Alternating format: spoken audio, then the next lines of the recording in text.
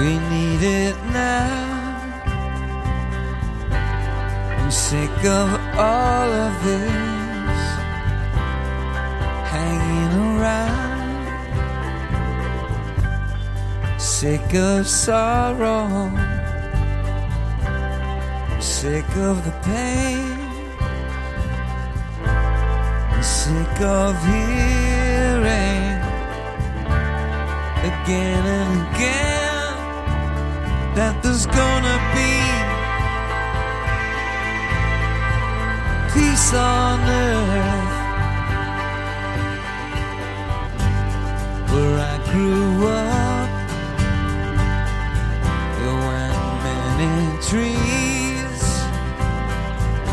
Where there was, we tear them down and use them on our enemies. They say that what you mock will surely overtake you, and you become a monster, so the monster will not break you. And it's already gone too far. You said that if you're going hard, you won't get hurt. Jesus, can you take the time to throw a drowning man a line? Peace on earth. Tell the ones who hear no sound, whose sons are living in the ground, peace on earth. No, who's a wise? No one cries like a mother cries for peace on earth. She never got to say goodbye, to see the color in his eyes. Now he's in the dirt. Peace on earth.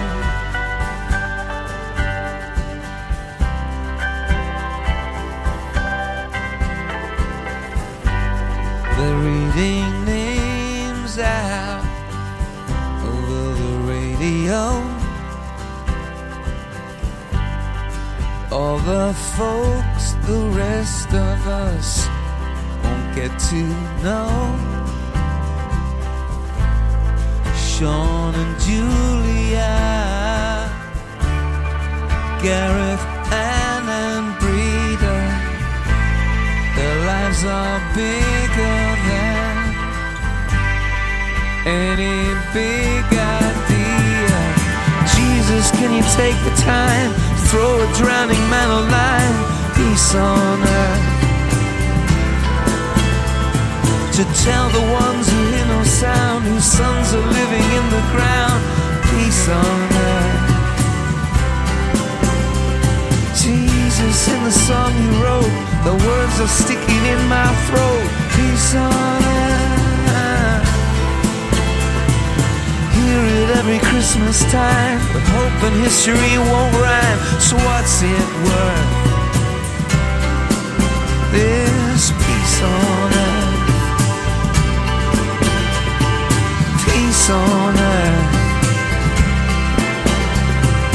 Peace on earth. Peace on earth.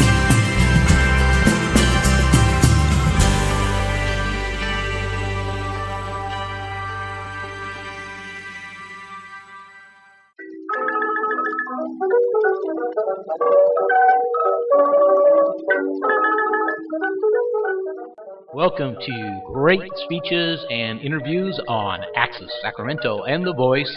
I'm Steve Lerman. Today's program starts out with 935 Lies and Media Decline. Charles Lewis is interviewed by David Swanson about the lies of the past decade. And then after that, David Letterman talks to environmental activist Tim D. Christopher. And after that, David Swanson interviews Arun Gandhi, who warns of World War III.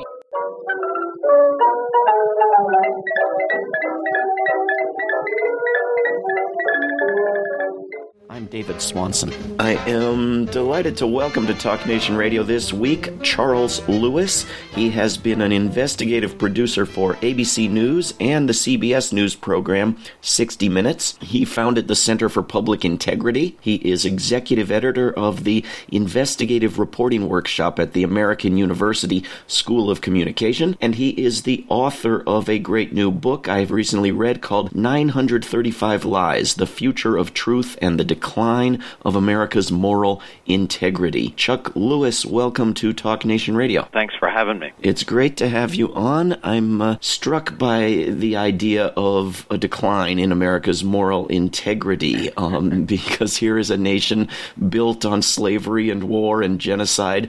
You'd think we almost have to be gaining in moral integrity, but you seem to have documented pretty well a decline, at least in the past half century or so. Can you give the general outlines of what you're pointing to? Well, no, you make an excellent point about the sordid history that goes back centuries, and I guess, it feels like there's been a decline even since the middle part of the 20th century, but what was the good part of the moral integrity? There have been issues, as we both know, in the U.S. for many, many years. But I think, it started with my and many Americans' experience with the Iraq War, where it turned out there was no there. The weapons of mass destruction rationale for war simply was not true and turned out to not be true. And I wrote the book because I noticed that close to 60% of the public still thought it was true about a year after we had been told, even by the president himself, that there were no weapons in Iraq. And so that got me thinking about the larger pattern going back many, many years. And everywhere I looked, in my own lifetime, that I had always pondered. And so it did fit suddenly an image of sort of wholesale, consistent misrepresentations by those in power, and really closely looking, it was government and major corporations. And again, I had known, obviously, elements of this here and there, but when you look at it cumulatively, it's a rather stunning array of untruths. And then you start to wonder, do we have any grasp whatsoever on today, this moment, and the future? And the ramifications are extremely sobering. I had very, very intelligent, educated people swear to me that the Iraq War in 2003 was the first war that a U.S. government had lied about. And I knew enough to think that might not quite be right. I'd heard about the Maine and the Lusitania, and I went and I looked through every war in history that I could find of this country and every other country, and I couldn't find one that hadn't been substantially lied about. Was there an age when that was different? Probably not. In one of my early drafts of the manuscripts, I went back to the decimation of the Carthaginians by the Romans, and whatever that is, 1,000 or 2,000 years ago. Salt in the ground, and basically they asked the Carthaginians to lay down their arms and that they would be peaceful, and they had. Meanwhile, the Roman Senate had voted to order their armies to go decimate the people and enslave 75,000 of them, etc. All that had been ordered days, weeks earlier, but no one in Carthage knew it. So I think war, there's a wonderful book by Philip Knightley, the great investigative journalist in Britain, who wrote The First Casualty. It's a great book about truth and war, going back really to the beginning of human history, showing how whenever war is waged, truth is in short supply, shall we say. And it's a great, famous quote by Senator Hiram Johnson back around 100 years ago, that the first casualty of war is truth. And I think that's basically right as far as I can tell. I'm not an expert on all the wars, but it sure seems like there's a lot of that. Yeah. The big difference may have been the quickly and demonstrably refutable claims that were used in the case of that war, and the weapons that weren't there. You also do a good job, I think, of documenting a serious decline, if not in government integrity, particularly in media integrity. And I've been watching these protests in Hong Kong on U.S. media, and I've always had this fantasy that the U.S. media would cover a protest, but it always seems to be in some foreign country when they do, and some foreign country that the U.S. government happens to wish were protested. Would today's U.S. media even cover the civil rights movement in the U.S. South or show the Vietnam War in the way that it did at the time? That's a great question. I was appalled in 2004 when thousands of people were prevented from demonstrating in New York City in the name of security, and any demonstrators were put in penned areas away from. They were literally thousands arrested, which there was litigation later, and basically there was a settlement, meaning they kind of knew they were doing that. Yeah, they finally just got a bunch of money. Yeah. So there is a significant problem here with demonstrating and in a number of cities, and that's been going on now, not just since 9/11, but most notably maybe since 9/11, where space and access is even further restricted in the name of security, and then the media will then not cover it, partly because they'll say they don't have access, but the fact is they don't exactly knock themselves out trying to get access. In many cases, they will listen to what the government says, and that'll be the story, and that is often the case, and that certainly was the case with 9/11, not 9/11, well, 9/11 itself, but the invasion of Iraq. That was a top-down story that most of the media did, basically daily stenography of writing down what was said, which is the public service to know what they're saying. That's relevant to history, and to the public needs to know that. But we all know that there was a significant lack of critical reporting, and when you go back to the other times, it turns out all the other so-called good old days, when you look closely, were not so good. I mean, in the case of civil rights, there were 2,000 plus black newspapers in America, and they were covering every lynching. The New York Times didn't have a bureau in the southern part of the United States until 1947. Yeah. And so it was only the Brown decision in 54, the Emmett Till murder in 54, and then 55, and then of course Martin Luther King's emergence in the mid 50s, and the confrontation with hoses and the Bull Connors of the world, where that made a great story, because conflict always is a fun and exciting story for the media. It makes it simple and cartoonish, this group against that group. In Birmingham, where the initial problems occurred, there had been riots and bombs for 20 years. It was called Bombingham to a lot of people, and most of the national audience in America and most of the media had never covered that very closely, frankly. And so how much we know and when we know it and how deeply we know it, and all that has always been a problem, I suspect. I've only looked in the last half century, but this book could have easily been 2 or 3 times longer. Oh, yeah. The first draft was 60,000 words longer, as a matter of fact.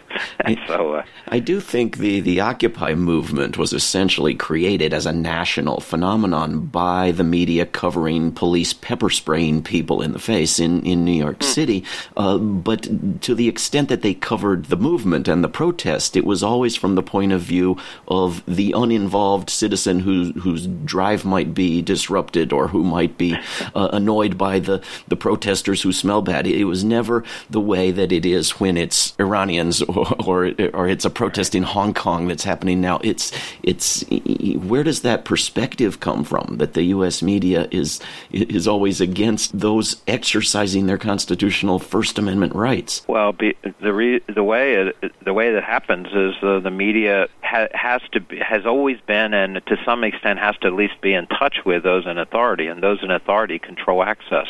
When there's a large demonstration, where do they get their crowd estimates? It used to be they would ask the government what the crowd estimate was, and if it was something the government was embarrassed about, of course the numbers would be suspect, and then the media would actually have to do their own research. What a concept. And so basically a deference to power, and whoever says in officialdom what is happening, generally that's the story, and that's the news, and not natural, but it's certainly historic way news is covered. It's what those in officialdom say, and what ordinary citizens think is very nice. They'll do a poll, but they will not, and the poll will be useful, and they talk to 1,000 people if they can get them on the phone anymore. But the media, especially national news media, or covering in a state capital, for example, they're basically tethered to those in power and what occurs there, and that defines the news, unless there's a natural calamity like a tornado or some other incident that is a natural occurrence.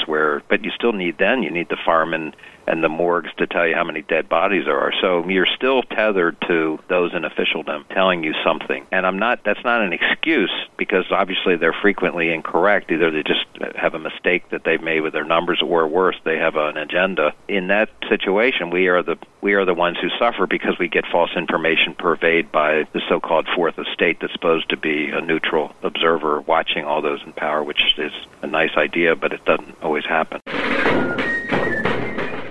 The father of the Constitution, James Madison, 4th President of the United States. Yes, that's right. James Madison is known as the father of the Constitution. And he warned us about war, about the effects of war internally within the United States, the impact of war against us, and how unscrupulous politicians could use war to benefit themselves and how that could hurt us. I mean, here he is explicitly saying that war is an enemy of liberty, of our liberty. No nation could preserve its freedom in the midst of continual warfare. Listen to this warning from the father of the Constitution, warning us that crooked politicians could use war to our detriment. Of all the enemies to public liberty, war is, perhaps, the most to be dreaded, because it comprises and develops the germ of every other. War is the parent of armies. From these proceed debts and taxes, and armies and debts and taxes are the known instruments for bringing the many under the domination of the few. In war, too, the discretionary power of the executive is extended. Its influence in dealing out offices, honors, and emoluments is multiplied, and all the means of seducing the minds are added to those of subduing the force of the people. The same malignant aspect in republicanism may be traced in the inequality of fortunes and the opportunities of fraud growing out of a state of war, and in the degeneracy of manners and of morals engendered by both. No nation could preserve its freedom in the midst of continual warfare. Those truths are well established. They are read in every page which records the progression from a less arbitrary to a more arbitrary government, or the transition from a popular government to an aristocracy or a monarchy. That's what Madison warned. How long are these wars going to continue?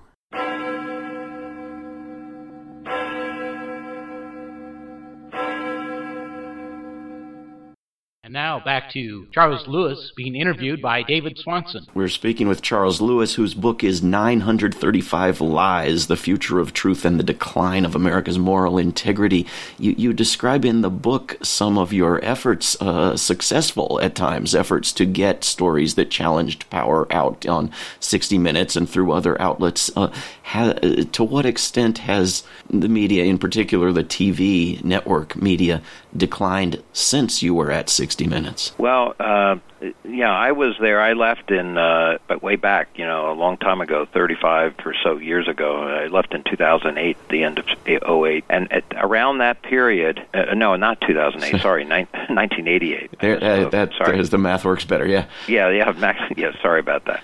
1988, and so 36 years ago. Now, at that period in time, the apogee, the highest number of employees at TV network news operations, it was in the late 70s and throughout the 80s. However, starting in the mid to late 80s, the network started to retrench. Their audience was already starting to slip, and they were already starting to recognize advertising revenue as a result was going down. And they also had voracious CEOs wanting to make, astonishing profits. And so, in the case of CBS, Lawrence Tisch, who owned the principal owner of CBS and also happened to be one of the major owners of a tobacco company, decided to fire 450 CBS employees, 25% of the network. And back in the 80s, the early 80s, CBS had 28 bureaus covering the world. And by today, something like today, we're around 5 bureaus, I think, on planet Earth outside the U.S. So the decimation of the capacity for all these TV news shows is pretty grim. When I was there at 60 Minutes, you produced 4 stories a year. Now the producers do 6 stories a year.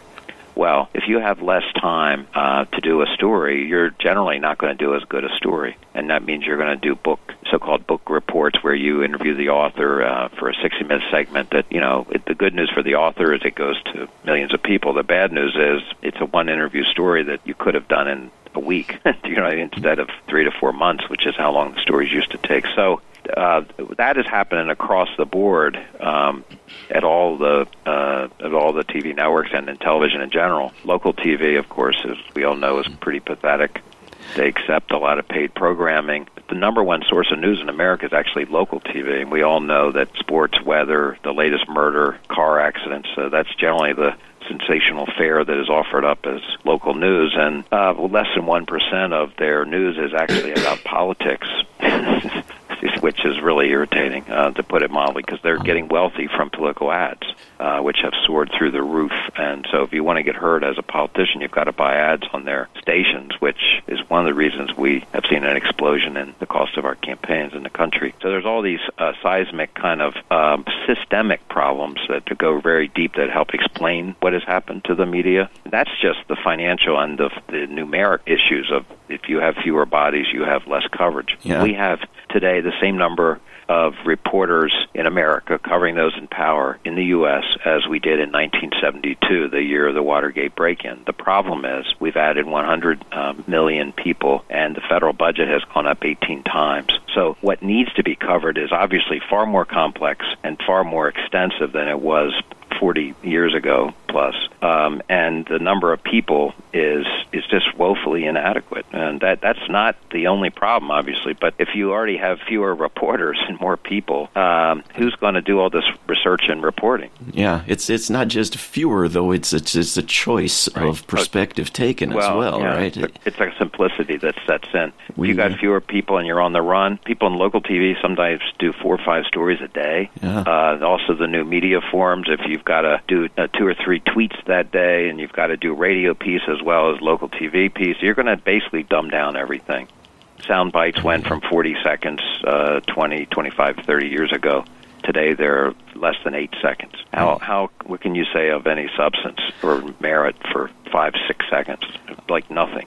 Essentially. I made a comment, I think, 3 years ago about how surveillance drones might violate our Fourth Amendment rights, and I read it this week in a CNN story that acted as if they'd spoken to me and put me on the side of opposing searching for a possible murder victim's body with surveillance drones, when it was a completely unrelated topic and something I had said years ago, and they never talked to me. Is that how? I don't think that's how it was always done. No, that's offensive and actually incredibly unethical on their part, especially if they placed you in the middle of a current controversy you weren't even consulted about. That's just unprofessional, and whoever did that probably should be fired. Or at least in the old days, that's how you would expect something like that to happen. Yeah. There are other influences as well. Of course, we've read just in the recent weeks about this former L.A. Times reporter, now AP reporter, who was running his stories by the CIA, getting their okay. I mean, we've known about this CIA in the media problem for quite some time. It doesn't come up in your book. Is that something you ever ran into? I'm aware of it, and there are things I'm aware of that one of the problems with those kinds of things we're talking about is it's very elusive to have any proof. Like, there are things you hear, like at the water cooler or over lunch or in a bar or something, talking to people when they kind of let their hair down, they're a little more candid. But it's hard. I'm a document guy. I don't know if you noticed, but a lot of what I did, hundreds and hundreds of footnotes, source notes. I'm very into authentication of these things. I certainly am aware. The major media, one of the issues in Washington, of course, is access journalism. And when you cover, there's only roughly 15 to 20 people at most cover national security in the United States full-time as a job, a professional paid job. That's in a country of 320 million people. So first of all, we don't have enough reporters. But second of all, getting an original story that is not somebody testifying about intelligence issues on the Hill, which is sometimes a public hearing, not always. It's just a very, very difficult thing to cover. Bureau chiefs of major media outlets have been known to, and that includes the major so-called elite newspapers, to talk frequently to, including the editors, not just the reporters, to folks in the highest levels, from the White House, including the president, sometimes all the way down to FBI directors, CIA directors, cabinet secretaries, national security advisors, and whoever wins in November in Boston Bay to the Mexican Gulf, all the papers will say the people have spoken and shown us their will, from the Great Plains of Wyoming to the Capitol Hill. Whoever wins in November, the moon it will rise and the mothers will weep to the sound of the cries of the kids in their mansions and the kids in their shacks.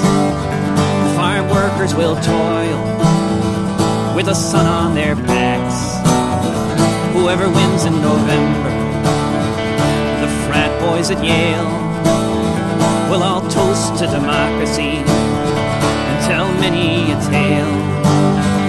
The bombs will keep falling, the flags they will wave, and they'll cheer on their new leader, the latest corporate slave.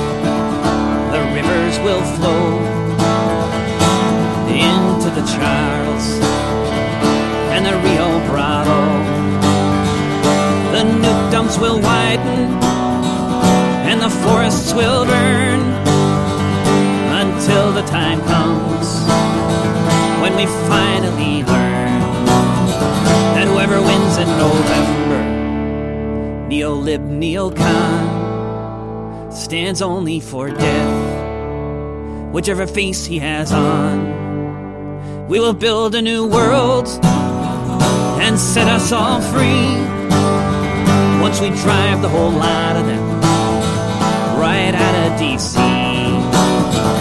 Whoever wins in November. And now, messages from Access Sacramento.